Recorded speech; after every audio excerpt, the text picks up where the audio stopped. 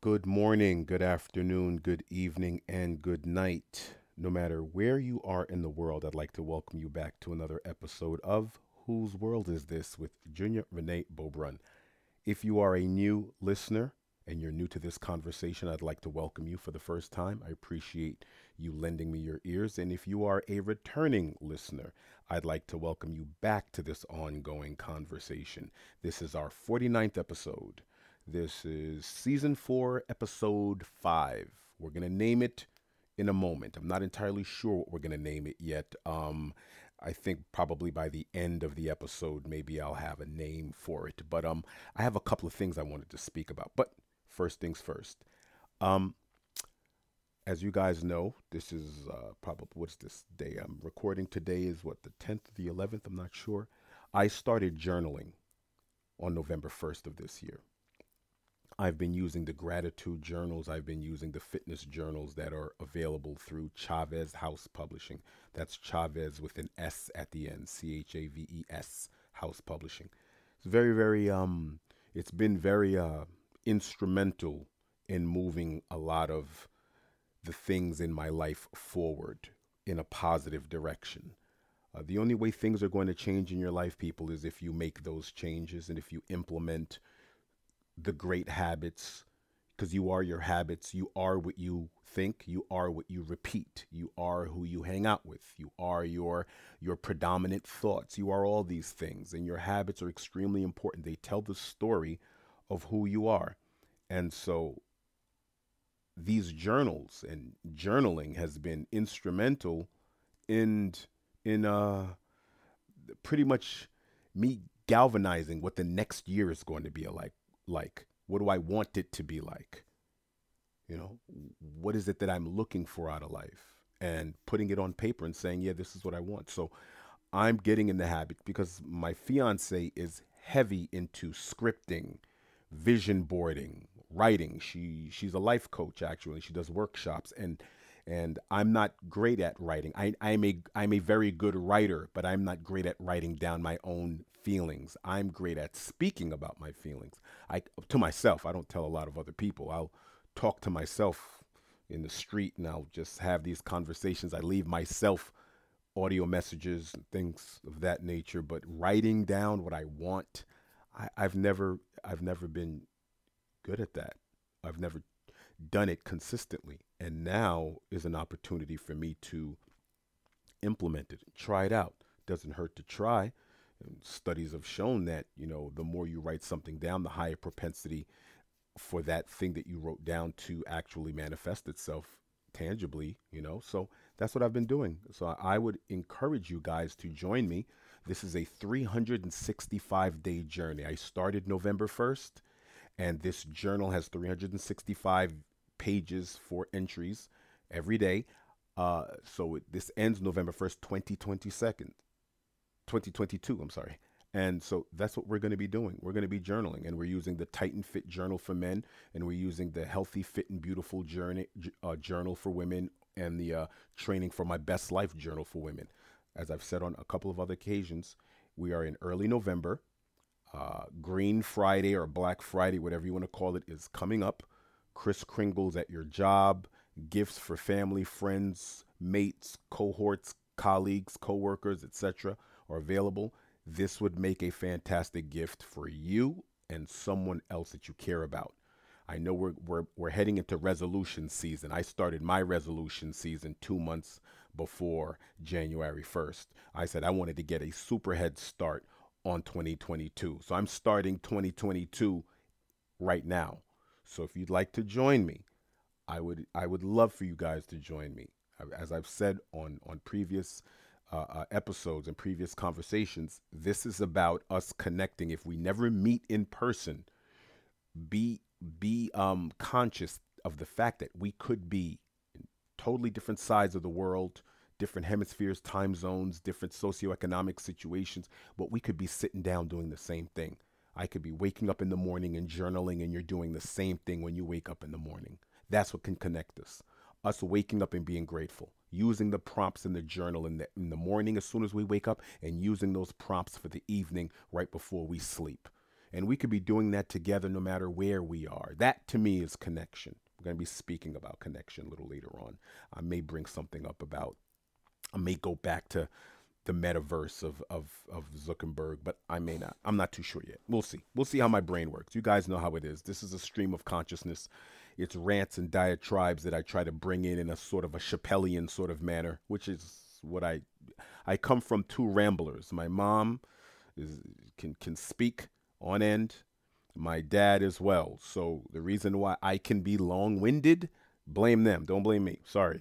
I'm just a product of my natural selection. In any case, what are we gonna name this episode? I don't know. Because a lot of this, what we're gonna speak about, I'm tying in a lot of things together. Because this is what happens. I'll see a statement. Let's say I'm reading something, and one sentence will set me off in a bunch of different directions. And I start pulling things in out of my mind, and then maybe I'll go research some statistics and whatever just to make sure that I'm accurate on certain points. But I'll just grab things out of the air just from a sentence. And that sentence was from our former president Barack Obama. As you guys know or may not know, there was a climate change conference, the COP26, COP26, and our president, Joseph R. Biden, was there, and our former president, Barack H. Obama, was there.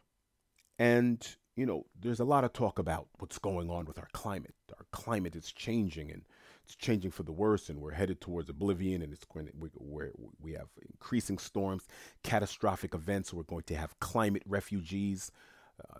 All of this is happening, and we have our president over there. Then we had, then Barack Obama was over there, and he took it as an opportunity to take a shot at former President Donald J. Trump, saying Donald J. Trump, extricated the United States from the Paris agreements, et cetera, et cetera. There was an assault on actual environmental protections under the Donald Trump administration. And then he said a sentence that I didn't like. See, I'll take all of that. You want to take a political shot at your rival, although I felt that that was not the time nor the place. If you're going to speak about the climate, do it. But politics is an opportunistic sport. So you look for opportunities to aggrandize yourself and diminish your opponents. That's the nature of it. So, all right. When he said it, I could have looked at it as if it was cringeworthy, but that's the nature of the beast. Fine. Go ahead. Take your shots. What I didn't like is when he told young people to stay angry on the climate fight. That the young people and their activism was what was going to bring about the change. It's not going to happen from the top. It's going to happen from people on the ground, et cetera, et cetera, et cetera. I had a problem with that because that's something that he espoused all throughout his campaign in 2007 and 2008 when he was running for office for the first time, for his first election, presidency. And he spoke a lot about there's only so much he can do. He's going to need the people on the ground. He's going to need the people on the ground. He's going to need the people on the ground. And if you guys don't remember, Barack Obama had one of the most comprehensive grassroots networks of any president ever. As a matter of fact, maybe you guys don't know this, but Barack Obama, his campaign won 2 prizes at the Cannes Lion Awards for advertising and grassroots marketing. It won awards. It was such a slick campaign. $1 billion, I think, were spent. The most expensive presidential campaign to that point was spent. It was slick. It involved the people. It involved all forms of media. I remember Sarah Silverman, the comedian. They had a campaign that she was heading up called The Great Schlep, where it was trying to attract Jewish voters to vote for Barack Obama. All these things were working in unison. And he had these kids, and he had teenagers and young adults and high schoolers taken to the streets, going door to door. His door to door campaign was something I had never seen in my short life. I saw people in New York my friends in New York. When I was living in Florida at the time, I saw it in Florida. They were on the ground, they were present, and they spent a lot of money, and they captured the hearts and minds and the idealistic minds of many, many young people. But guess what happened when he got elected in '08? All those young adults, because youth is when you do it, you're learning. Youth, that youthful experience and that vibrance, that youthful energy and that vibrance, and that not only energy but that expendable time. You have time on your hands when you're 18, 19, 20, 21 years old. You don't have a family yet. I'm sorry, a family of your own. You're just a family member. You're the offspring of your parents. You're living at home. You don't have expenses as such that you have to work 40 hours a week to maintain a lifestyle. You don't have to do that. So capturing the energies of the youth is an extremely vital, and it's essential if you want to actually make changes, real fundamental grassroots changes. And so he came in with a mandate, with momentum on his side. And within months of him being elected, that grassroots campaign was no longer funded. And all of these kids who thought that they were going to be part of the whole Barack Obama League and have little chapters and little offices and satellite offices all throughout America, now all of a sudden, boop, thanks for your vote, chopped off. And what we got in return, with respect to many people who voted for Barack Obama in 2008, I did too, but I always say I didn't vote for Barack Obama. I voted against Sarah Palin. I didn't think she was fit for office. There were so many women that were great vice presidential candidates that were passed over for Sarah Palin. And I thought to myself, I have great respect for John McCain.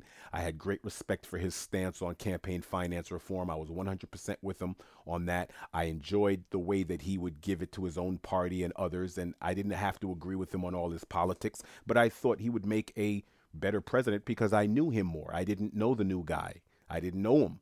It sounded good, but I knew John McCain's record. So if John McCain had just chosen another running mate, I would have voted for John McCain. I wasn't going to vote for Barack Obama. So I always say that my vote wasn't for Barack Obama. I voted against Sarah Palin because John McCain was an advanced age. I didn't think he would possibly make it to a second term. And the thought to me of Sarah Palin being a United States president was brought great disturbance to my force. In any case, I voted for him, and I noticed, as most politicians do, how you campaign and how you preside over the presidency are different.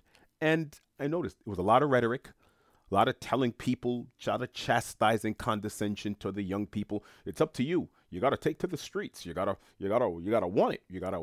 I can't do it for you. I'm just one person. You gotta, rhetoric. Going to colleges and telling black college graduate men in historically black colleges and universities at HBCUs, hey, you got to go out there and earn it. They're not just going to give you a job. And me, I have a retort to that. Hey, they're not just. I'm like, wait a minute. I done spent all this money. I kept my nose clean. I crossed all the T's and dotted all the I's. I'm not asking for anything. I earned the right. A college kid who graduates college and went there and borrowed that money, and the parents refinanced the house or were saving since the kid was born, had a college fund and waited till that 18th year, and all of a sudden here, time to go to school, and that kid goes and does that. And then you think they're asking for a handout now when they as soon as they graduate, they want to do what? Go and work? They're not saying they want to sit home. And so the condescension that was coming from that presidency, I was watching it closely in '08 and '09 and 2010, and very much so in 2011, in the fall of 2011, during the Occupy movement, when the kids did what Barack was saying. You got to take to the streets. You got to want it. You got to let the people know. The only way things are going to change is if you change them. Occupy was people in the streets. Do I have my issues with the Occupy movement? Of course. I was there. I saw them. I went to see if this was going to be the watershed movement of my generation. I wanted to be there. I wasn't there for this. I wasn't alive during the civil rights movements. I wasn't there during the labor union movements. I wasn't there. I wasn't alive. This is my parents' generation. But I thought this quite possibly could be my generation's moment. So I looked. It wasn't that. But I respected a lot of the things that were going on. But guess what was going on? When these kids were, as Barack just said in his the COP26 speech, staying angry on the climate fight. These men and women, parents, students, people coming from all walks of life were staying angry on the economic fight. But, and Barack was in the news saying, we stand with the people at Occupy. Really? I don't think so. Not according to all the news reports I was reading when I was reading The Guardian, and I was reading reports that universities were sending information to the FBI about Occupy students, and local police were working with Homeland Security and the FBI. And all of this was happening during Barack Obama's presidency. All of this was happening during the time when he was saying he was standing with the Occupy people. All of this was happening under not only his presiding, but under his direction. He's the one who said, yes, we're going to monitor them. We're going to keep an eye on them. We're going to subvert them, and we're going to sabotage them. I mean, there are reports, and I remember reading reports about the details that the feds, local police, Department of Homeland Security, banks were pulling bank statements and financials from the Occupy participants and leadership and funneling it to the government. And that's what they were using to subvert this movement. So if anybody out there is asking themselves, whatever happened to Occupy? Me, I had my own insults about Occupy. I used to say, hey, you white guys are just going to go get jobs and then you'll be fine. Because this is the very same people that were in New York speaking about the 99%, 1%. I never saw them when kids were getting shot and stop and frisked. Stop and frisk only has a 20% success rate, which means 80% of the people that you're frisking are innocent. I didn't see these same people occupying parks when the economic injustices and the judicial injustices were running rampant in NYC. And that was my issue. I said, you guys are upset because now it's happening to you. It's almost like the Vietnam anti-war movement all over again, because suburban Anglos were being drafted. If it was a bunch of blacks and Puerto Ricans from the projects in the South Bronx and Brooklyn and whoever else in South Side of Chicago and other places, I doubt there would be an anti-war movement. But it was because it was hitting John and JQ Public in suburban America, you had an anti-war movement. I said this to Occupy organizers, to their faces. I said, I don't believe this. I said, I'll only believe this if it's here 2 years from now, 3 years from now, 5 years from now, and it grows into something else. I'll only believe that. So part of me still believes that that movement only occurred due to the fact that it hit them. There was a certain level of ambivalence when it was hitting everybody else. But at the same time, one cannot diminish or discount or dismiss Barack Obama's government that subverted, sabotaged, and helped dismantle this group of angry Americans, law-abiding Americans, who wanted to go to school, who wanted jobs, who wanted to be treated with a certain level of decency and dignity, and felt that the system, the economic system, was not doing such. And he helped dismantle it. The banks, the business world, the federal government, everyone was involved. Law enforcement agencies, local and national. What are we talking about? So when I see this stay angry on climate fight, I go, yeah, no. If we really cared about climate, listen to me. I used to live in Florida. If we really cared about climate, there's a little thing called solar power. Maybe you've heard of it. It's when you use the power of the sun to power the things that are in your life. Your home, your even your car, the electricity, right? Do you know that where I lived in Florida, it was illegal, and it's illegal to power your home with solar panels completely. You have to be on the grid. You can have solar panels, but you can't be completely off of the grid with those solar panels. Why? Because FPL won't get paid. Florida Power and Light. And if you live in New York or wherever places, Con Edison won't get paid. And if you live in, the Southwest or in Oklahoma City, Oklahoma, OG are not going to get their money. All this talk about, oh, we need to do better with development and we need to do better with this and we need to use better. Do you understand how many carbon, the carbon reduction and the carbon footprint, how we can significantly reduce it if we would allow people to go off the grid? But what happens to our gas industry? What happens to our oil industry? What happens to our coal industry? What happens to these industries? Overnight, they become undermined. Overnight, they're upside down. We count on fossil fuels to make this thing run. We have the rubber on your tires has oil in it. I think it's what, 20, 30, 40% oil, if not more. The plastics have oil in it. Your toys, your electronics, your car parts, the silicon, all of these things have oil in them. Okay? So if you start saying, and one of the main ways that we use energy is through our homes, electricity. What's the problem? Why are we going all over the world and having climate summits when we're making solar panels illegal? Stop with the double talk. This is why I like to talk to you people directly so you can hear the nuance. You're not going to get the nuance out there. When I saw these speeches about be active, fight, like, wait, I can't even get off the grid in America. Florida has 350 days of sunshine. Let me put some solar panels on the roof of my home. And the energy that my home isn't using, you can sell it back to the energy companies. That's what was going on in certain places in this country. Your home can only use so much energy. So what would happen is you would have this sort of solar energy reservoir, and you could actually sell that energy back to the energy companies, and you could actually make a tidy little, profit based on the fact that you just put some panels up. So now the panels are paying for itself. The house is paying for itself. As a matter of fact, some people were getting hundreds, if not maybe $1,000 or so dollars a month for the energy that their home wasn't using and selling it back to the energy companies. You were actually able to pay your mortgage off of sunlight. That sounds a little bit more sustainable to me, right? So instead of going overseas and telling me how to build this and telling other people how to build this, why don't you come back home? Come back home and repeal the legislation and create new laws that sort of take the stigma and sort of make it legal to actually put solar panels up and actually be off the grid. Why don't we do that? Why don't we do that?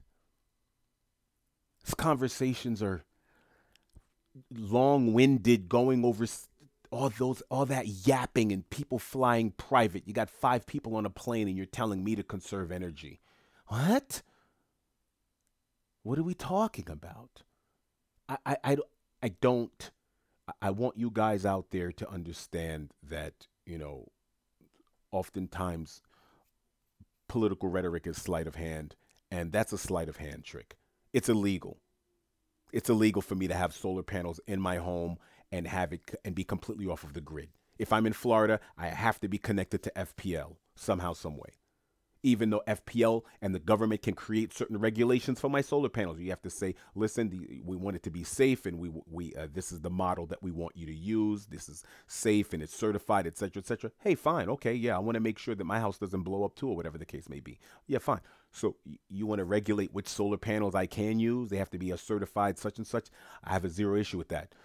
I have to use this sort of energy reservoir and gauge and et cetera. Yeah, okay. Problem. I don't know about. So I just want this free energy, man. I just want to be able to power my television, power my washer, dryer, power my electric stove, power all of these things using solar power. That's all. And making sure that the appliances that I have are compatible with the system. And that's that. Now I can turn everything on and leave every light on, or turn everything. Doesn't matter. But now I am not blasting mountain caps for coal. I'm not drilling for gas. No more oil spills here and gas lines there and killing the ducks and the fish in the water. And no, and not going to other people's countries and saying, okay, yeah, we want your oil. Forget about the fact that you've been here for about 800 years and you've been living in an agrarian society. We're going to pollute this whole river and stream, turn your people into refugees, and create an energy war and have military juntas and goons and henchmen killing each other. Yeah, no more of that. Just saying. Just saying. If you understood the war for energy, very few things bring about the killing and the murdering of people more than resources and people having an idea that the resources are scarce. hmm Scarcity brings about two things. It brings out the innovation in man, and it brings out the animal in man, oftentimes as well. Well, it brings out more than two things, but those are very, very important two things. It brings about innovation and animalistic behavior. hmm It does. So we have that. We have that. People, our leaders are going overseas, telling us about climate change, what we need to do as countries. Meanwhile, here it's illegal for me to put solar panels up and be off the grid. Stop it.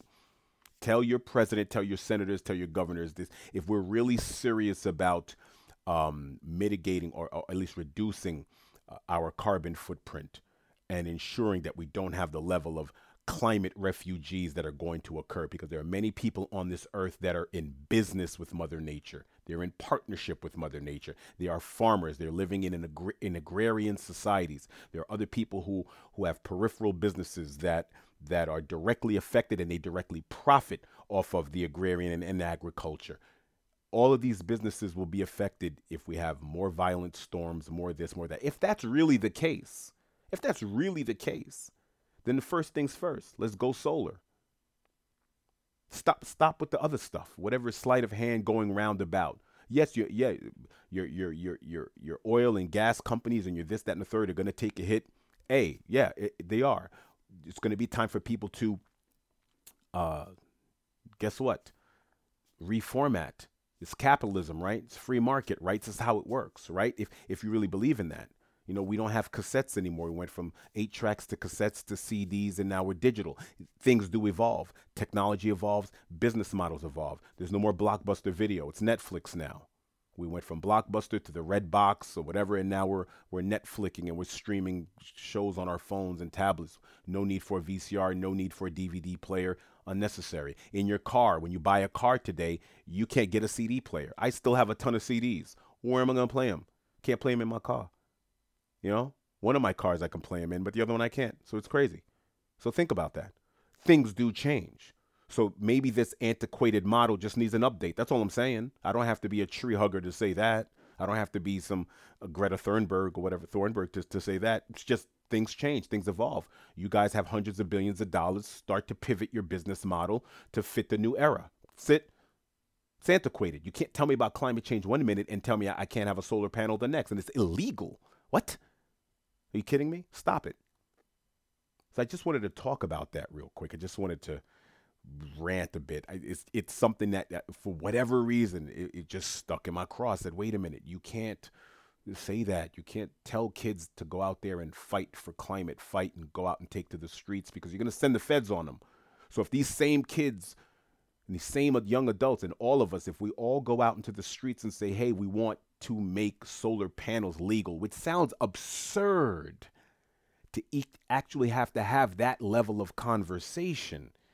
But it's a conversation that we would have to have. In many places in America, if you try to put solar panels off of your home and be disconnected from the energy grid and paying, your energy companies, they're coming for you. There will be men in an official capacity, representatives of the state apparatus and private enterprise, which is fascistic when you ask me. It's sort of fascistic because a lot of these companies are private utility companies working in a public utility setting, and it's sort of this interesting incestuous relationship between the private and the public sector. And so people will come to your home that represent both the private and the public capacity in a hybrid capacity, telling you to stop. Why? What did I do? I don't want to burn a lot of electricity. I keep hearing about this climate change thing, right? I'm trying to reduce my carbon footprint over here, right? I got my tablet popping. I got this going on. I got the washer dryer going on. We're cooking in the kitchen. The lights are on, but we're good because it's all coming from the sun. We're good here. We're actually being, you know, um, good citizens right now, good patrons of the earth. No, good stewards. I'm sorry, of the earth. No, oh no, no. The state will say, yeah, great. That sounds great. Knock it off. Get back on the grid, or else you're going to get fined or worse. There have been a lot of those fights going on. There have been people that have been on the ground that are in court as we speak. People who've lived off the grid, who want to be good stewards, who are good stewards, who do the composting and fertilizer and this and get their well water from. They do all of that. And they're in court right now for being off of the grid. So don't be fooled by all this climate change conversation. Your news outlets want to narrow the conversation to the point. Yes, climate change, it's big business. It's big business and big business and big. Stop it. Your government made it illegal for you to have a solar panel and be off the grid. I mean, you can, like I said, you can have it to a certain degree. But if you want to go completely off the grid, they're not going to let you. They're not going to let you. I mean, at least say, okay, I'll pay a $10 surcharge. I'll pay $20 a month. Keep me on the grid. I'll pay you guys $20 a month as opposed to the $100 a month that many people are paying for their electricity when it's cold outside and you're using your electric central air or central heating systems and you're cooking and you're washing. I mean, you have your washer on, that's water. Your dryer on, that's electricity. Your stove is on, that's electricity if it's electric or gas. Then you have your televisions on and your lights. I don't think people understand how much of a footprint that a first worlder in the United States actually uses. The more stuff we have, the more energy it burns. The stuff that we own has to be plugged into a wall, and that energy is coming from somewhere, right? You understand? It's coming from somewhere. Somebody's mountain cap was blown up. Some coal had to be burned, right? Some oil had to be drilled or fracked. Okay? Some alliances with some bad acting nations had to be made to get that gas and oil oftentimes. Okay? All of that is occurring every time you plug something into a wall. Every time you press on. Every time you power something up. That's what's occurring. Meanwhile, our leaders and our media or to the climate. Oh, the climate. We're having the most storms we've had, and we're having the most violent storms, and this is the most hurricanes, and we're having record calamitous. Stop it. But yet you won't report on the fact that our government has made it illegal in some parts to be completely off the grid with solar panels. So knock it off. So I'm saying to you, if this is an important issue for you, if you find this to be an issue, because they're making it as such, right? Where the government's lens, the media lens, where it's at is where they want to point us. They're pointing us in a particular direction for whatever reason. But I'm saying if you're going to point me in this direction, I'm going to use the wide lens. I'm not going to try to see this through a straw. Okay? I'm going to use the wide lens. And from the wide lens, I'm seeing how the government is preventing me from actually being off the grid. You guys are propagators, and you guys are compelling, you're propagating this climate change forward. So I would impress upon you, if this is an important issue for you, it's important to me to a certain degree. It is, for some more than others. I would say, listen, talk to your representatives, speak about it on your social media, talk to your friends and say, hey, listen, can we get solar panels here? If you live in an apartment complex, they should have solar panels on top of every one of your buildings, on the roof. And everyone's just chilling. Pay a surcharge.